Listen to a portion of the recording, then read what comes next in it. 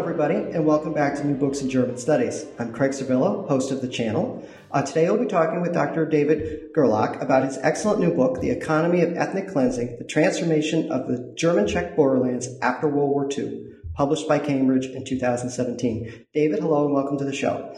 Hi, thanks for having me. It's a pleasure to have you. David, we'd like to begin these interviews by having you tell us a little bit about yourself.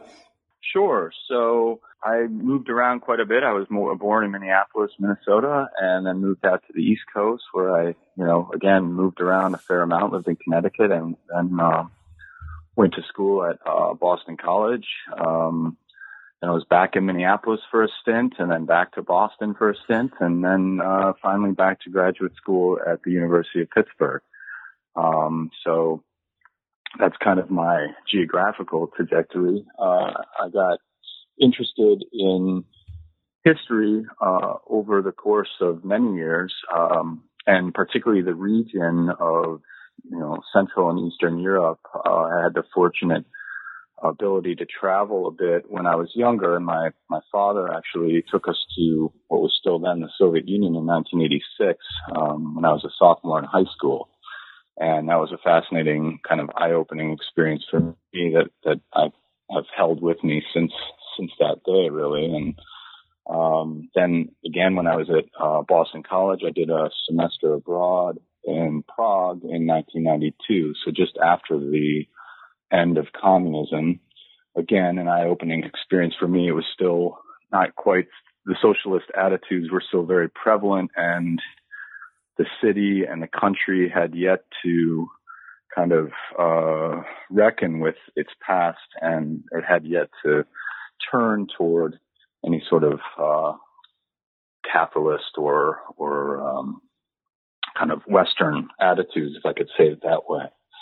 And then so I after I finished up at Boston College, I didn't really have much interest in pursuing education or a higher degree. I was actually happy to be done, to be honest, and did several other things for 4 or 5 years, unrelated to history. But then found myself always reading history books, and kind of eventually found that what I was doing wasn't something I wanted to do forever, and so returned to graduate school in right about 1998, I guess it was. And at that point, I thought. And I was going to be, I went back for my master's in Soviet history. And over the course of the, next several years at the University of Pittsburgh, I found my interest moving westward a bit. I finished my master's in Soviet history, but then had already sort of decided, becoming interested in nationalism, that I wanted to focus more on Central Europe, I guess, or Central East Europe, depending on how you want to break it down. And I then was, reintroduced in a sense to the nationalist problems of Central and Eastern Europe in a seminar with the late Dr. Rusnow at the University of Pittsburgh. And from there, I sort of became very interested in this German-Czech conflict that had been written about plenty by the 1990s. And that's sort of then how I got to this topic. Can you elaborate on why you chose this topic? Because it's so important for sort of the history of post-war Europe and that whole region. If you could just elaborate more onto why this book came to being. Was it your dissertation? It was. So in 1990, I guess let me think. When I was there, the conflict in Yugoslavia had been going on for many years, and the Kosovo conflict had sort of erupted at that moment when I was beginning to get interested in nationalism as a force or a study of an issue to further research. And again, the fact that I had been in Prague and Czechoslovakia at the time, was kind of had sowed some seeds of my interest in the region. And I see the history, for me, the history of Central and Eastern Europe, I've always sort of seen it as a block. I know it's sort of gone out of fashion at this point, but for me, I think there's something to think of the Eastern Europe from a sort of communist definition of that region, an important one still. Like I said, I think now we've gone more towards broader world history and transnational topics and things like that. But for me, there's something still to that regional studies that is important. And I think one of the things that I found fascinating and drew me into this topic was this post-war moment when really from the war, the beginning of World War II all the way through the early 50s as a kind of time period where that whole region was very much in flux. And not only the beginning of communism, but as we look at Nazi policies and Soviet policies, something that kind of interested me was how those larger political entities reshaped the region in such dramatic fashion. And of course, I think one of the most dramatic ways that happened was through the massive migration, uprooting of people that occurred during those years. In addition, the economic changes that happened along with those migrations completely, overturned what had been prior to World War II, and then, the communist experiment, of course, took things in a totally another direction. And so, with my interest in the Czech-German conflict, I sort of see that as a small or one piece of this much larger transformation that took place during these years. Yeah, that's a good place to transition. For our listeners that may not be as familiar with this region of the world, can you briefly explain this area, this Czech-German borderland, what you mean by it, both geographically and politically, and like its historical significance? I mean, I don't expect you to go on and on and on, but just a little bit of a brief overview. Of course. So when I tell people what I do and what I work on, I often ask them if they've heard of the Sudetenland before, because it does still have a bit of a moment in history that many people actually have encountered even in their basic course of study. And so this is a region that had been part of the Austro-Hungarian Empire, although at that time it wasn't really seen as a distinct region. It really comes to be considered its own area after World War I with the formation of the Czechoslovak state. So this, when the state of Czechoslovakia was formed, it came out of the Austro-Hungarian Empire, which of course had many German speakers living within it. And those German speakers had migrated over centuries into these areas, and it was simply a fact of state borders that they found themselves then in the Czechoslovak state after World War I. So most of the region is then along the border of what was then Germany and Czechoslovakia, as well as Austria in the southern part. So in what is called the Czech lands, or perhaps better, the Bohemian Crown lands, that is the western part of Czechoslovakia. These Germans lived in an area that probably spanned 100 miles or so, maybe a little bit less in places, that ringed or the entire border against Austria and Germany. And so, again, they had lived there for centuries, these German speakers, and when the Czechoslovak state was formed, they initially resisted being included in part as part of that state, because, or at least some of them, let's say the national activists, if I can use that word, that term, they resisted being included, even though from a geographic or a state political sense, there was no new border that you could draw to include them in Germany, say, or Austria, though they tried.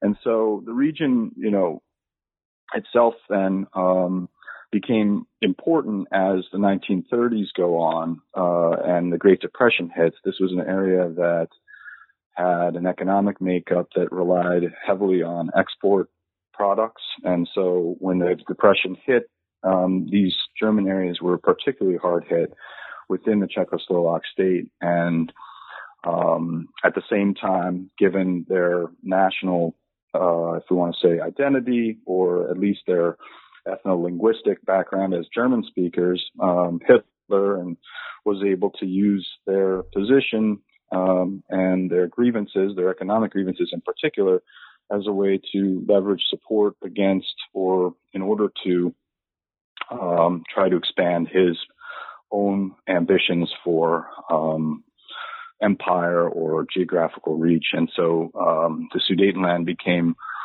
after the Anschluss with Austria, the second German acquisition, or Nazi acquisition, better said, in the 1930s, on the way for Hitler's efforts again to create his empire in the East. And so that's generally how people know the Sudetenland.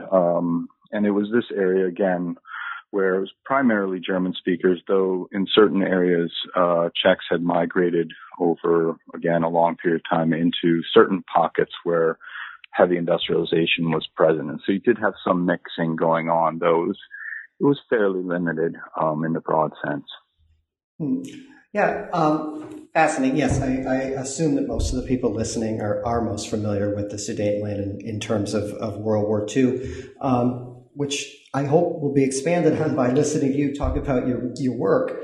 Can you start again talking about the situation in this area immediately after the war? Sure. So it's an interesting story, I guess. Czechoslovakia was one of the last places to be liberated, for the most part, by the Soviet Union. There was the Americans did occupy parts of Western Bohemia, the western portions of Czechoslovakia, and parts of the Sudetenland then as well. But primarily, it was the Soviet Union that had liberated Czechoslovakia. And so at the initial month or so after the war ended, Soviet troops kind of had moved in, and like what they had carried out in much of Germany was, in many places, they carried out, they were pillaging and raping like an army of conquest. And this period lasted, though it was fairly brief from most accounts, a week or two, or before the Soviet army then found itself to barracks and kind of stabilizing the region enough for their own armies. They didn't really have any particular interests in terms of controlling Czechoslovakia in some dramatic fashion, say, like they did in Poland. The situation is a bit different there. But after those initial, days or weeks, things were actually kind of quiet in the borderlands. There's this brief lacuna, in fact, where not much happens. It's not until the middle of June, so the war ends on May 8th, technically, May 9th, perhaps, in the Czech regions, as things are still getting fleshed out. But it's not until mid-June that the Czechoslovak army begins to move into those borderland regions. So there's kind of a quiet period for a moment that's interesting, because Germans that lived in the Sudetenland then didn't really know what was going to happen to them, and life kind of just carried on quietly for some weeks. Then as the Czechoslovak army moves into these regions to secure them, again, at first, they're not as interested in the Germans so much as securing the borders, securing factories, securing mines, setting up headquarters for themselves, things like that. But then, soon thereafter, then by the end of June, even, they begin to set up the expulsion and begin pushing Germans out of various towns and cities. And they do this in a fairly organized fashion. They had been ordered to do this by the Czechoslovak government. The government that gets reinstituted after the war is called the National Front government. It was a coalition of parties that had more or less been in opposition to some of the conservative Czech parties before the war. And in fact, they had prevented some political parties from taking part in this national government. And this government, the National Front, was there were some socialist parties, and I don't necessarily want to go too far into that unless you think the listeners would want to hear about it. But it was a coalition group of a couple of socialist parties, the Communist Party, of course. In Slovakia, you had the Democratic Party and People's Party.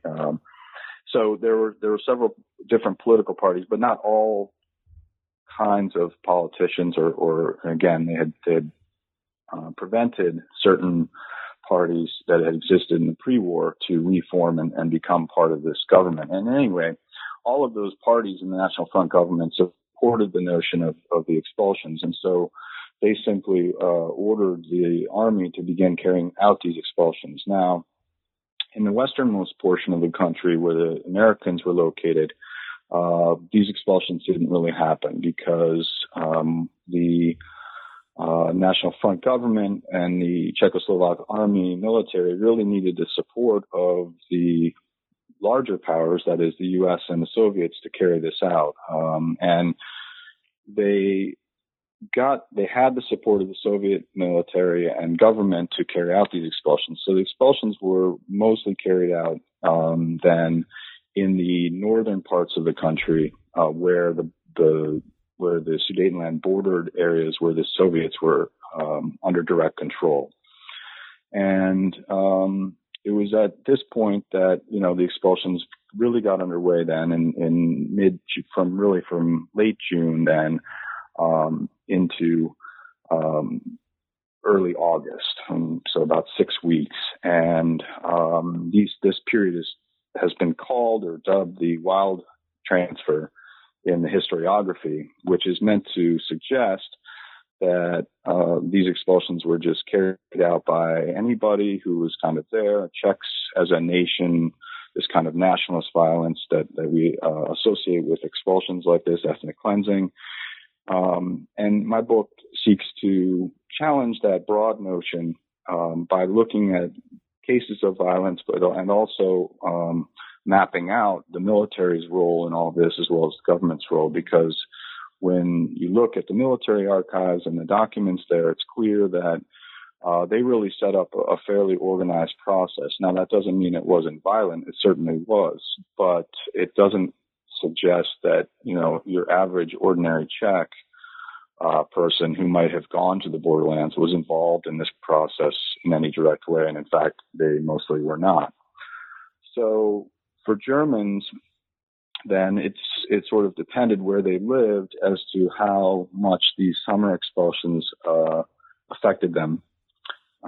Those living off the beaten path may have gone on, and often did, with life not exactly as usual, but without being under direct, kind of threat of military violence or other violence that was happening elsewhere in the borderlands during the summer of 1945. So, there was sort of this process then whereby the military took up the expulsions, organized them to a certain degree at least, and began forcing many of these Germans out. I should point out, I didn't kind of give a sense of the numbers here. There were about 3 million German speakers in Czechoslovakia at the end of the war. Not all of them lived in the borderlands. There were some interior regions where Germans lived as well, in certain cities and in pockets. But over the course of the summer months, about 600 to 800,000 Germans were then forced out of the borderlands through these expulsions, and which left somewhere around 1.5 million in the borderlands then by 1946. So And that's sort of the general picture of what was happening, I think. And if I could ask you a couple of follow-ups to that. You Sure. mentioned that this first period of forced migration took about 6 weeks in the early summer months. Was there a second period, or was this largely it? They had one mass expulsion and then they were done. No, so what happened, part of the reason for the break, I guess, was the Potsdam Conference that took place among the big three, the British, American, and Soviets, right, where Churchill, Roosevelt, and Stalin met, and they were there to try to figure out, of course, most of the questions of post-war Europe that had not been figured out by that time in earlier conferences during the war. And of course, most of the focus at the Potsdam Conference was about Germany because those were the questions that had still yet to be resolved. But part of the Potsdam Agreement that they do finish was to sanction then the removal of Germans from not only Czechoslovakia but also Poland and elsewhere. So these German speakers, so the Allied powers then sort of sanction this expulsion, what they called, of course, a population transfer, to make it, I guess, sound more palatable to the public. It's the notion was, that before this Potsdam Agreement, which gets signed in early August, that these expulsions taking place were unsanctioned and sort of out of control or wild, as I had suggested, that other people had said, and that after August, then after the Potsdam Agreement, that now these expulsions would become better organized. And there was a sense that too, after the Allies had signed off on this, that the Czechoslovak government would stop the expulsions. But that didn't exactly happen until December. And so actually another 500,000 or so Germans are expelled after August, up through the end of the year then, which is not often discussed. And again, they had already been fairly organized from my research, and they just continued in the same vein until the Soviets decided to shut this down. I don't know if you came across this while doing research for this book, but what were the opinions of the people on the ground? It's like if you were a Czech living in a village in the borderlands, and all of a sudden your neighbors are being deported. Was there public support for this? I mean, I can assume how the Germans felt, but I'm curious as to how the Czech population either embraced this move or didn't. So there's one of the things I do in the book is to kind of break down the Czechs into sort of more various groupings based on their backgrounds. So one group of Czechs were what are called old settlers, and those were Czechs who had lived in the borderland regions with Germans prior to World War II. And again, we're talking somewhere in the neighborhood of 500,000. Now, some of those old settlers left when the Nazis occupied the Sudetenland, but there were still about 400,000 or so Czechs old settlers living in the borderlands at the end of World War II. And these Czechs were Czechs who had either been working there for a long time or had intermarried with Germans, and they often had close relations with Germans. And they were not actually entirely against the expulsions, but they sought to their interest or their goal was to see that really the Germans who got punished, if we think of the expulsions like that, were Germans who had supported the Nazis in to some degree. And there were plenty of those Germans who had supported the Nazis. It should be said that were in the Sudetenland. The rest of the Czechs then, who lived in the interior parts of the country, there was a general sense that yes, the Germans should go, and there was great support for this policy on a kind of broad base. The politicians ramped up kind of nationalist rhetoric to get rid of these Germans. President Edward Beneš, who is much associated with this policy, and probably rightly so, got on the radio and said that, all Germans must go. And all the politicians, leading politicians, supported this policy. And so there was quite a nationalist, maybe fervor might be too strong of a word, but atmosphere at the end of the war that was both propagated by the leading politicians and supported by the bulk of the Czech population. So there was this, kind of broad-based support for this policy. There weren't a lot of voices calling for a kind of halt to this or saying it was too extreme or anything like that. Okay. Fascinating. I think that's something that I was curious about as I was reading your book, as to how widespread the support for this policy was. So now I want to turn to sort of the heart of your book.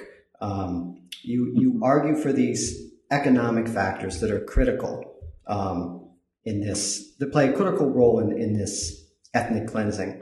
And you have three: property, labor, and industry. And I want to take them one at a time and sort of have you explain what you mean by each one and how each one sort of fits into your overall point.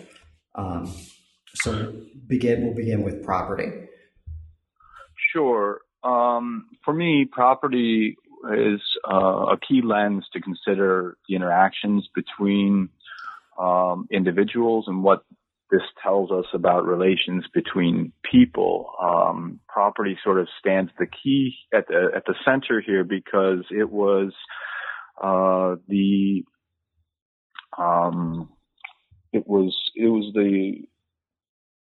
what people most wanted, I guess, out of moving to the borderland. So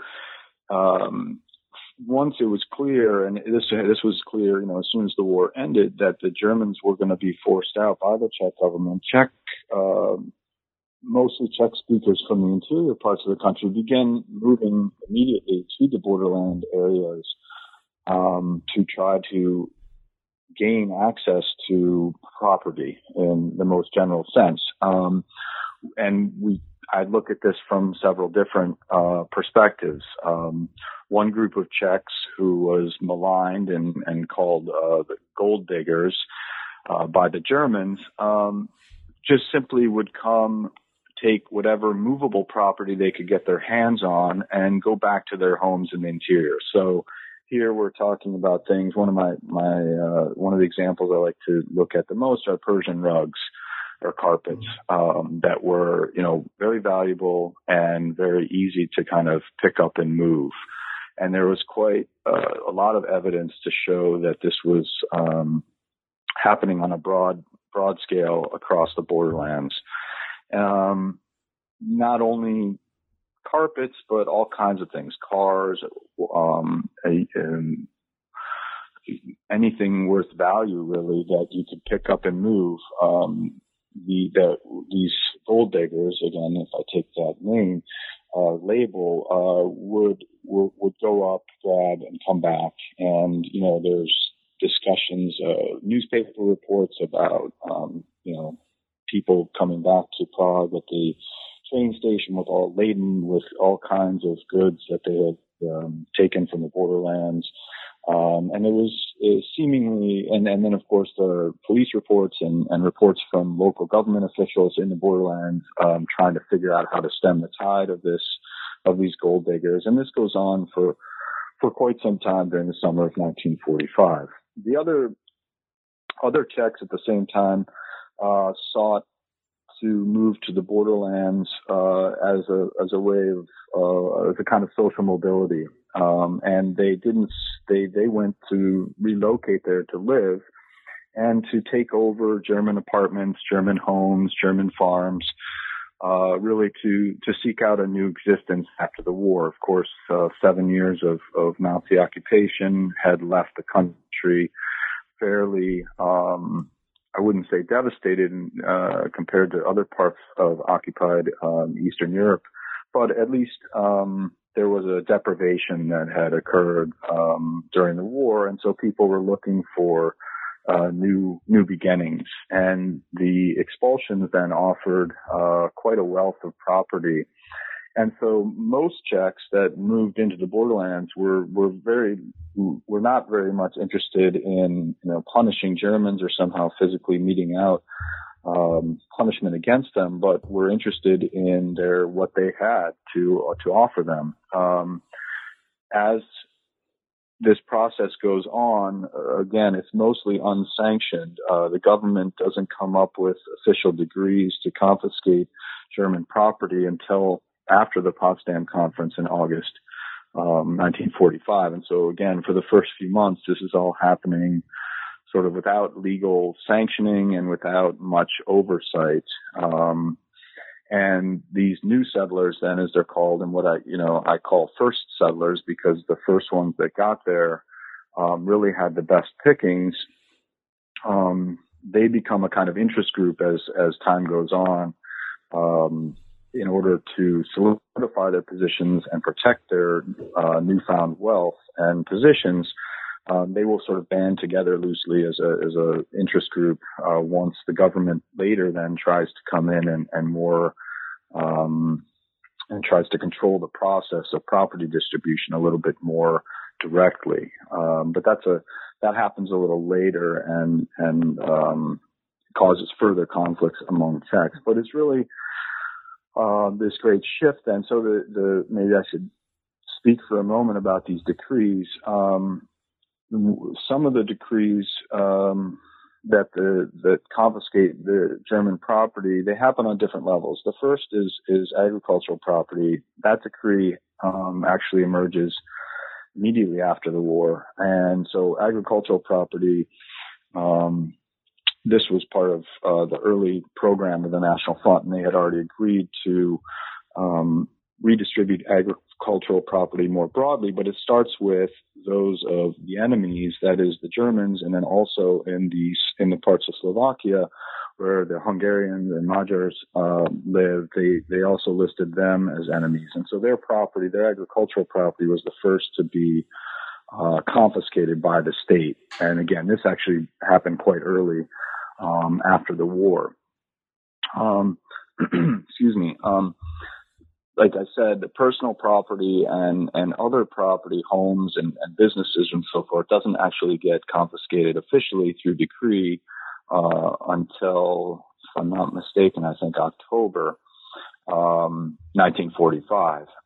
But there had been an interim decree that set up this what were called national administrators, people who were given who were supposed to take over enemy property, German and Magyar, and also collaborators for that matter, and kind of protect it and manage it in the state's interests until such time as the state figured out what they wanted to do with this property.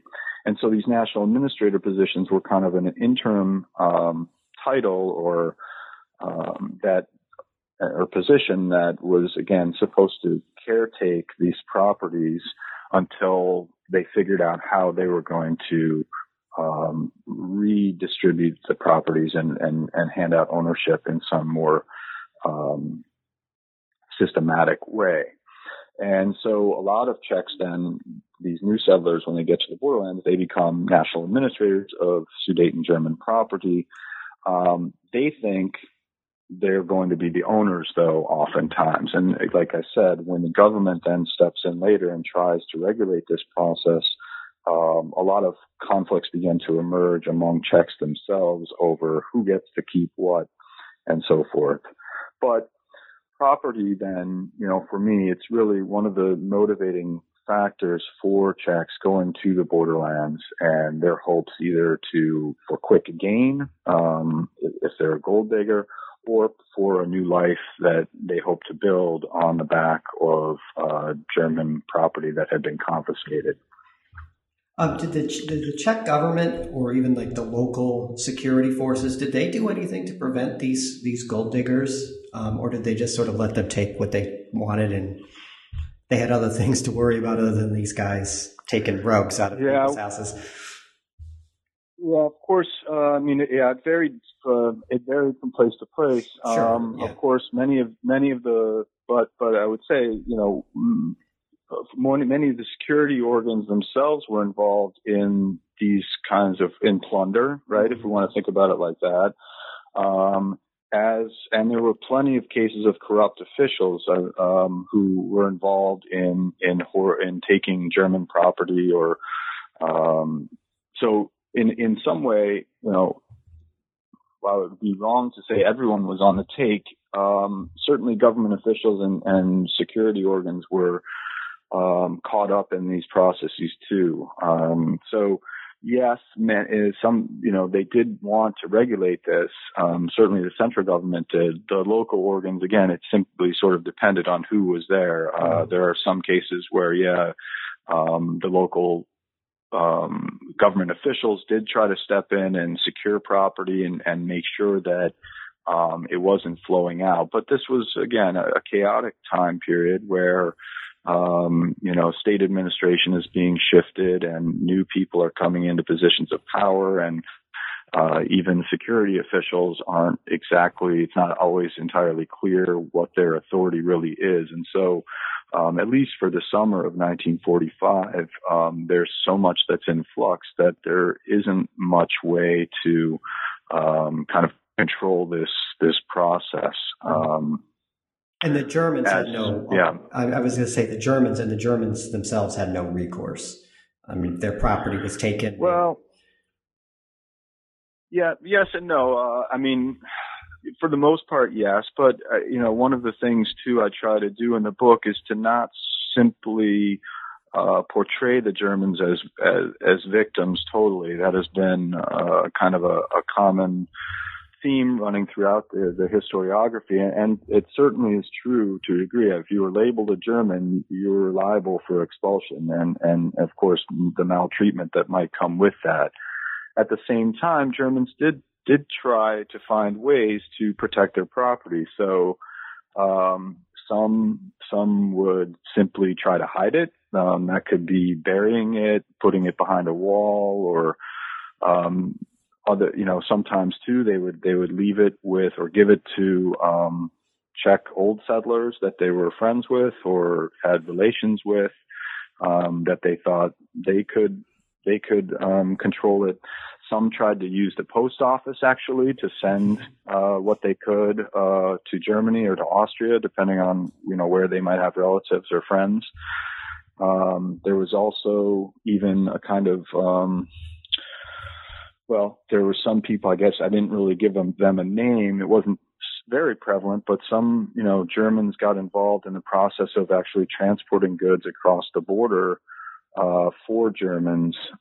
So they would kind of go back and forth and collect property, movable property, and bring it over to Germans who had been expelled already or who were going to be expelled for a small fee. So kind of, again, runners is the idea that comes to mind. I'm sure there's a better word for it. So there was all kinds of ways that Germans did try to protect their property. Sometimes they would destroy it, just so that Czechs wouldn't get their hands on it. And then once the official decrees are all set up, there were mechanisms that allowed Germans to try to appeal to keep their property through official government channels. This often didn't work out well, though, because mostly the Czechs would expel them before their appeal process was kind of heard or carried out in total. Okay. And so I think that's good for property. How about the next one, labor? Yeah, so labor, again, it's connected to property a little bit because for several reasons, really, but one aspect, of course, is the great migrations of Czechs, new settlers into the borderlands left certain, kind of was a labor drain on certain parts of the interior, particularly agricultural laborers. Most of the new settlers who moved into these borderland regions were young. They were not as well skilled. They didn't have something to keep them in the interior as much, so they were sort of a little bit more mobile.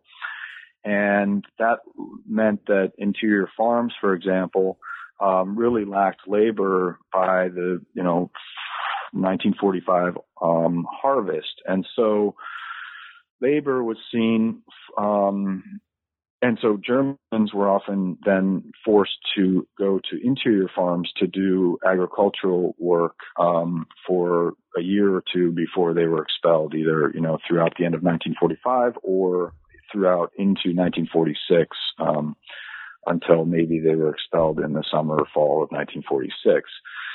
So labor, on the one hand, was seen as punitive. Not only were they maybe forced to go into the interior for agricultural work, but many were forced into the mines that dotted the northern Bohemian landscape, as well as parts of the Silesian parts of the former Sudetenland or the Czech borderlands there.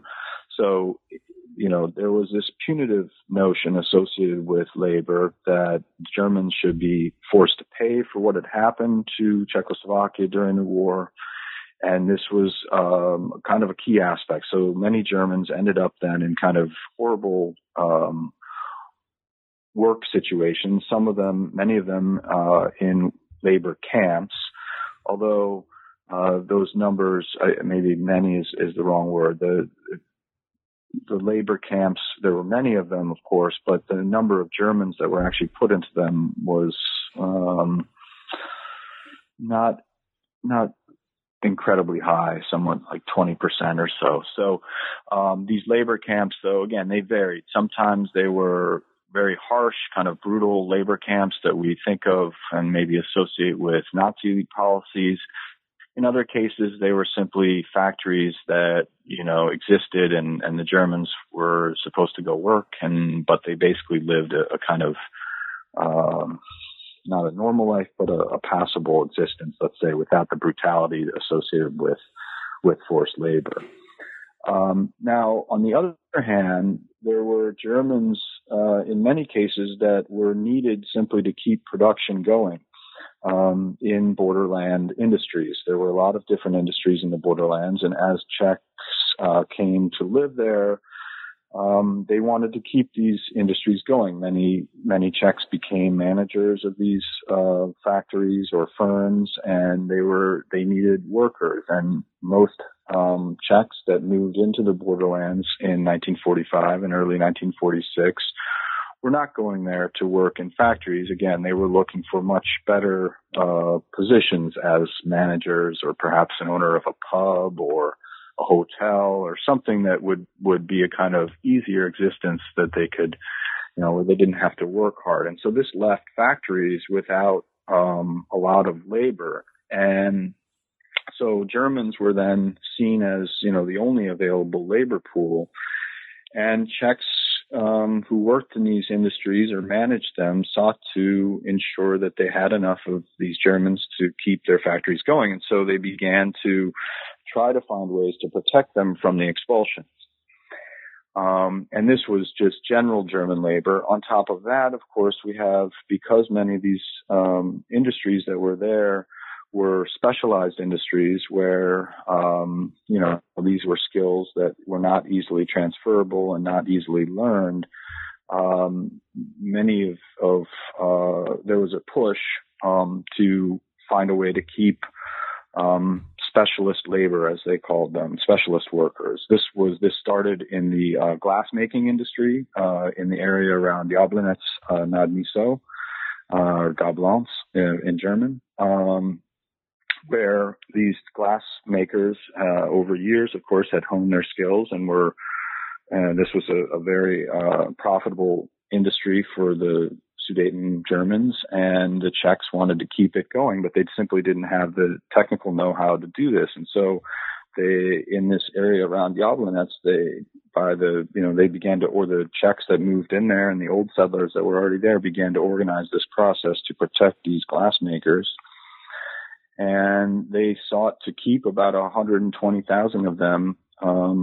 That was their goal, to try to keep this industry afloat. And this idea then began to spread to other parts of the borderlands as well. And a program emerged to really keep specialized German labor workers in the borderlands. What happened then was this obviously conflicted with the goal of expelling all the Germans, and a kind of tug of war emerged between people who wanted to keep German workers and those who wanted to see every last German go. And this kind of tug of war was, on the one side, you had these Czech managers and people interested in the industry whose livelihoods were attached to this industry now.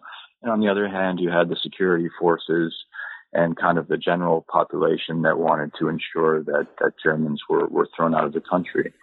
Eventually, that the conflict then over these specialized German workers tilted more in favor of the security forces and the notion of getting rid of the Germans, though I should say in many local instances, Czechs were successful in keeping certain Germans around after the expulsions in order to, like I said, support these industries as best they could.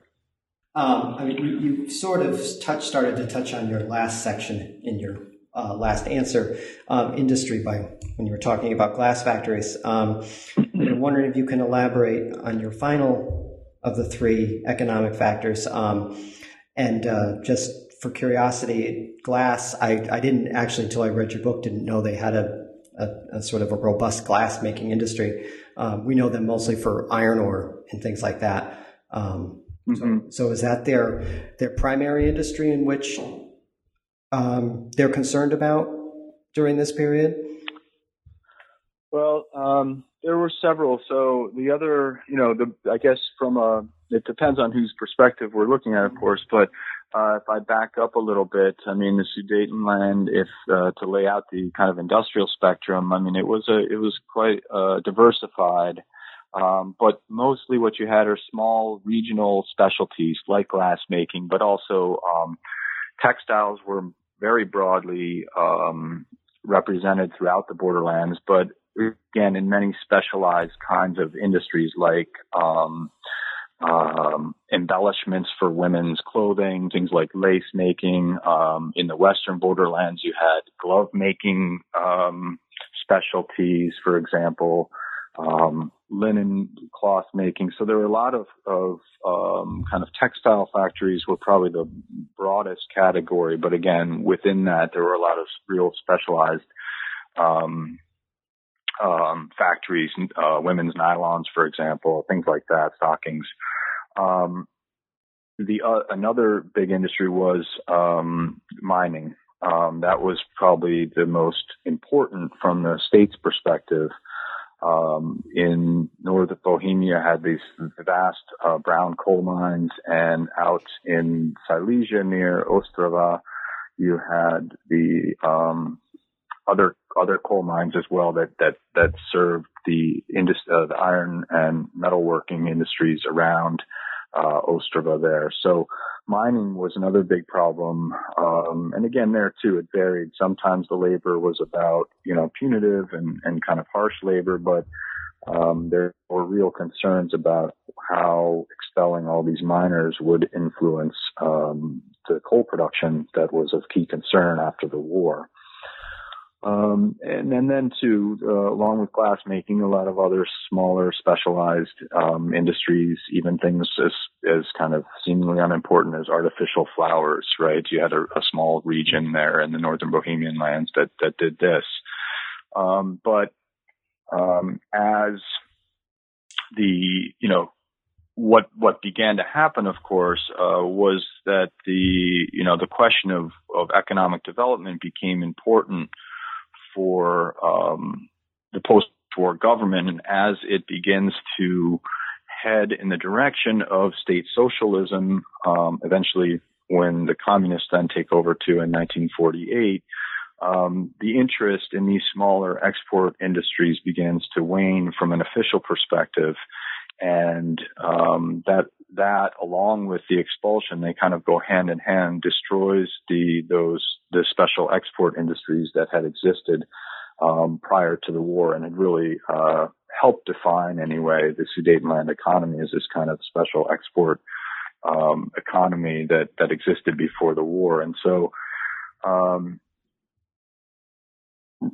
there's this transition moment at the end of the war. It's sort of ironic because as Czechs are again moving in and really taking over the Sudetenland for themselves, they want to keep the German special industries that were there, but didn't have the ability to do so on their own. This brings us back to the labor question, but the state had other priorities. That is to move in a more direction of more heavy industry, the focus on mining, for example, and also metalworks.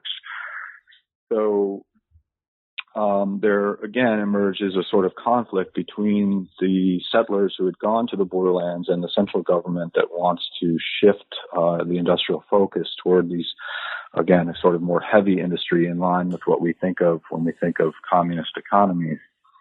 And indeed, that was ultimately the direction they went, but it really engendered a lot of conflict between local Czechs and the central government. And I look at this in various ways. For example, there's one small factory I follow that was again a textile factory, and it sort of slowed. One of the other things too is these factories get put into kind of conglomerates by the Czech government, and they lose any local control. And so you have these factories then, again, many of them small, from, 200 employees or even smaller to up to 400 or 500 employees. And they slowly get put into these larger groupings, nationalized firms. Okay, there's a process of nationalization happening from the central government. And they slowly but surely, then these confiscated firms get placed under the state control, and they lose their ability to, kind of influence their own future.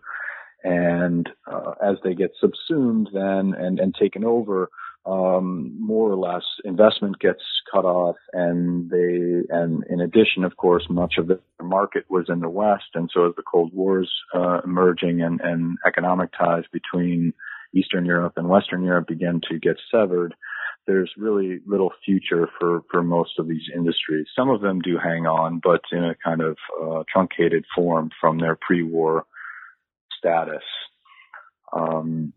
And really, again, it starts out, the confiscated firms that were confiscated from German owners get caught up in the middle of this because many of them fell in between the nationalization program that had started and was targeting large firms and private firms that were still in existence. And these confiscated firms, again, were sort of in limbo for many years, these smaller ones that didn't fit under the nationalization program, but that were state-owned through the confiscation measures. It wasn't clear for a long time what was going to happen to those.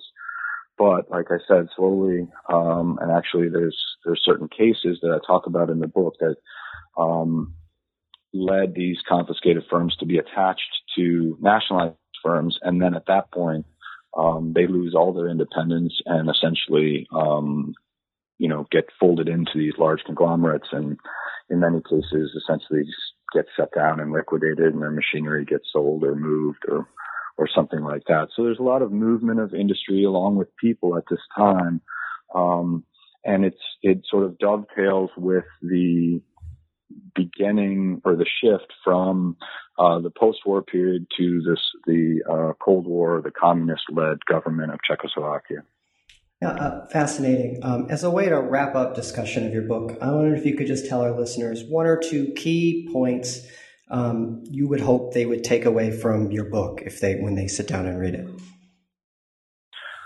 Well, so one of the key points is that we should, so much of the study of ethnic cleansing has been focused on kind of mob nationalist violence, my book is an effort to make us look a little bit in a different direction. Not to argue that that's not an important facet of ethnic cleansing, but that economic factors, particularly in this case, were key to shaping the nature and the course of ethnic cleansing as it was carried out.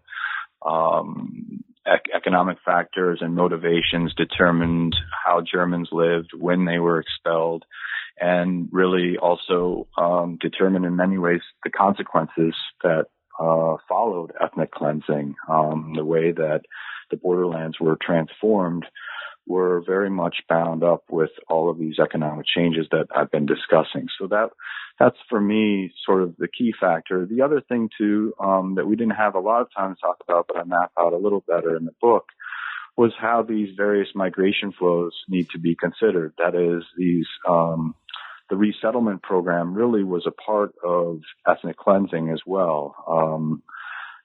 So we think of ethnic cleansing simply as removing people from a given territory, but another important factor to keep in mind is who comes after them and or even as they're still living there, and how is that affecting the process of ethnic cleansing, and again, the consequences it leaves behind. And I think these two factors, the kind of resettlement part and the economic part, historians have certainly talked and touched on it, but I try to move that more into the foreground to see how those factors really shape these processes.